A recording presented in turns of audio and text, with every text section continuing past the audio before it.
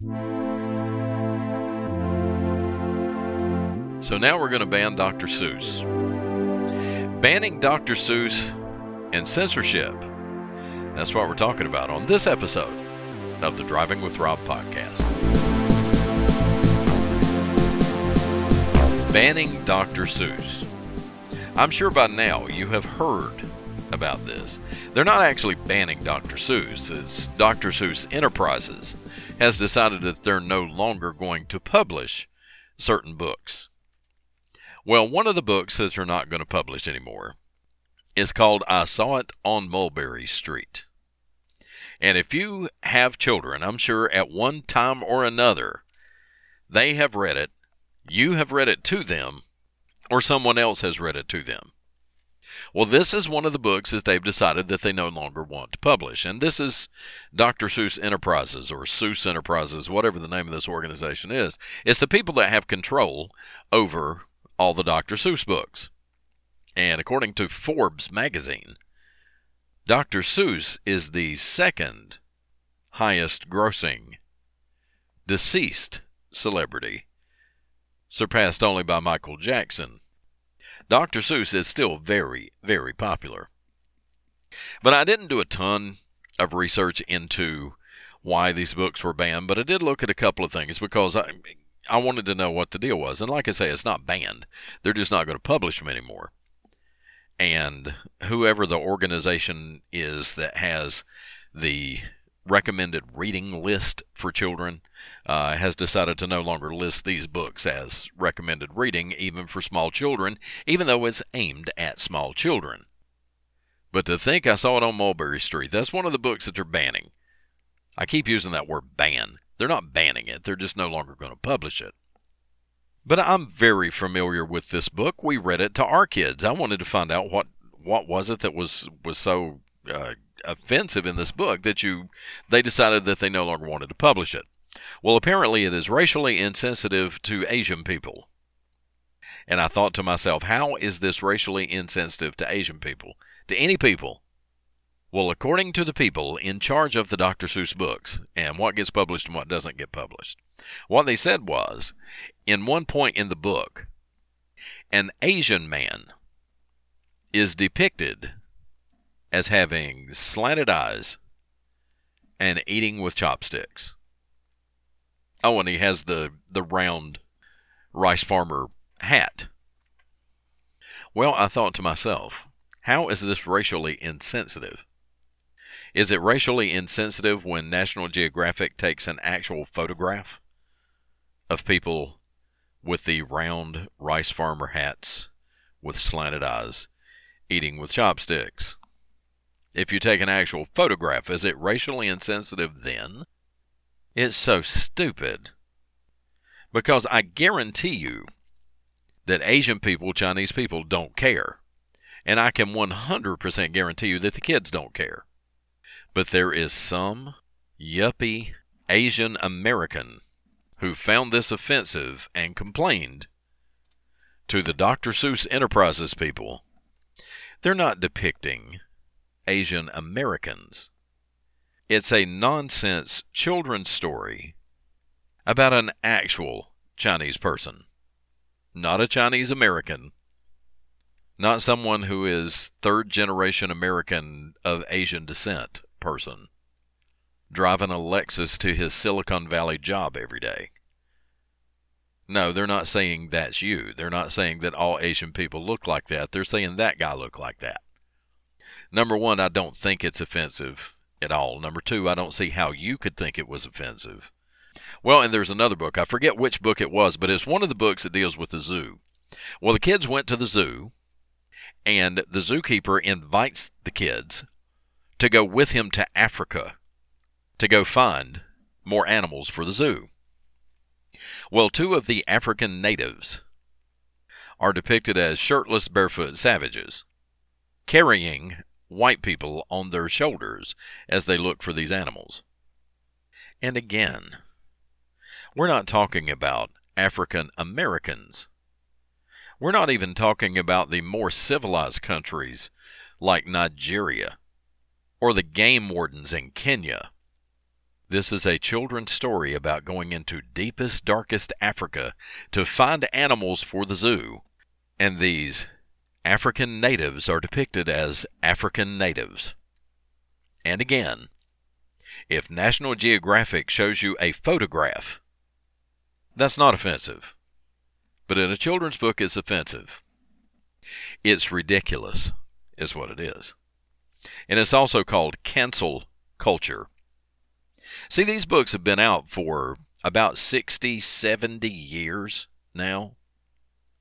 And just like tearing down statues and tearing down memorials and changing the name of your high school because the man it was named for 150, 200 years ago was a slave owner, it has nothing to do with today. You decided to make it have something to do with today. You decided that today you'd become offended by it. For the last 100 years, nobody was offended by it. But now you are. And just a word on the United States of the offended. If you are that easily offended, you're the one with the problem. But anyway, well, like I said at the beginning of the show, they're not banning these books. They're just not going to publish these books anymore. And these are not some of the better selling Dr. Seuss books like Cat in the Hat. But I saw it on Mulberry Street. That's a pretty popular book. They still sell some of these. But here's the problem. It comes down to censorship. Now, let me just say up front, I am not against censorship. There are definitely things that need to be censored. If there is a traffic accident on I-77 and they're showing it on the 6 o'clock news, I don't need to see a bloody, mangled body laying on the side of the road. If you tell me somebody died in this traffic accident, I'm just going to take your word for it. You don't need to show that on TV. Yeah, go ahead and censor bloody, gory, disturbing images. That does need to be censored. Sexually explicit material should not be available to anyone under 18. According to the law, if you're over 18, it's okay. But you have to censor it from regular general population viewing because it is unsuitable for younger viewers, and yes, it should be censored. What shouldn't be censored is something that offends you. Just because something is offensive to you doesn't mean that it needs to be banned or that it needs to be censored. See, here's the problem. At what point are you protecting the public but moving into denying someone else's freedom of speech? The problem with censorship is it's very subjective. The people doing the censoring get to decide what's to be censored and what's okay. And the thing is, a lot of times they don't just want it banned, they want it eradicated, completely removed from the historical record like it never happened. But these same people are the first ones to protest when you want to ban something of theirs. And their go-to defense is freedom of speech. See, if you ban something today because you personally find it offensive, then next week, next year, after the next election, all of a sudden what you thought was not only proper but should be promoted is now found to be offensive by the new people in charge of who gets to choose what's censored and what's not.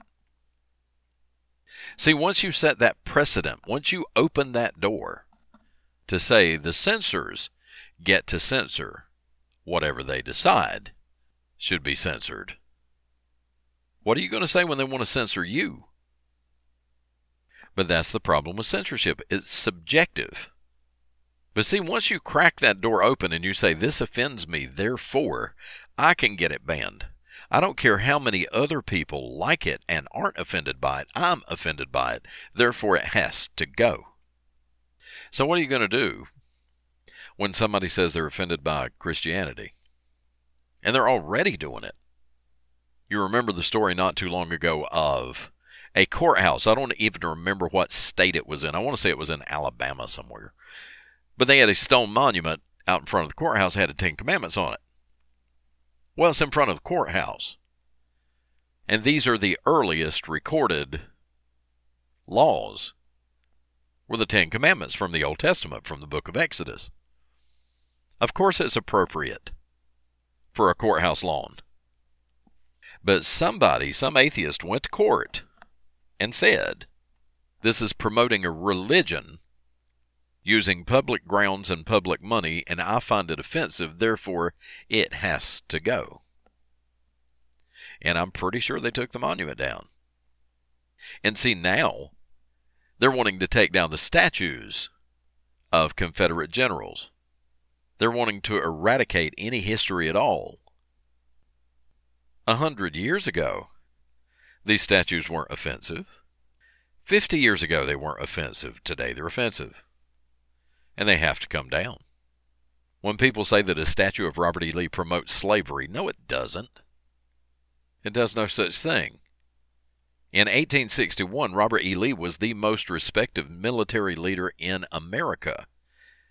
He met with Abraham Lincoln. Abraham Lincoln wanted him to take command of the Union forces to put down this rebel uprising of these states wanting to leave the Union. And Robert E. Lee said, as a loyal patriot, that he would do it unless Virginia votes to secede from the Union.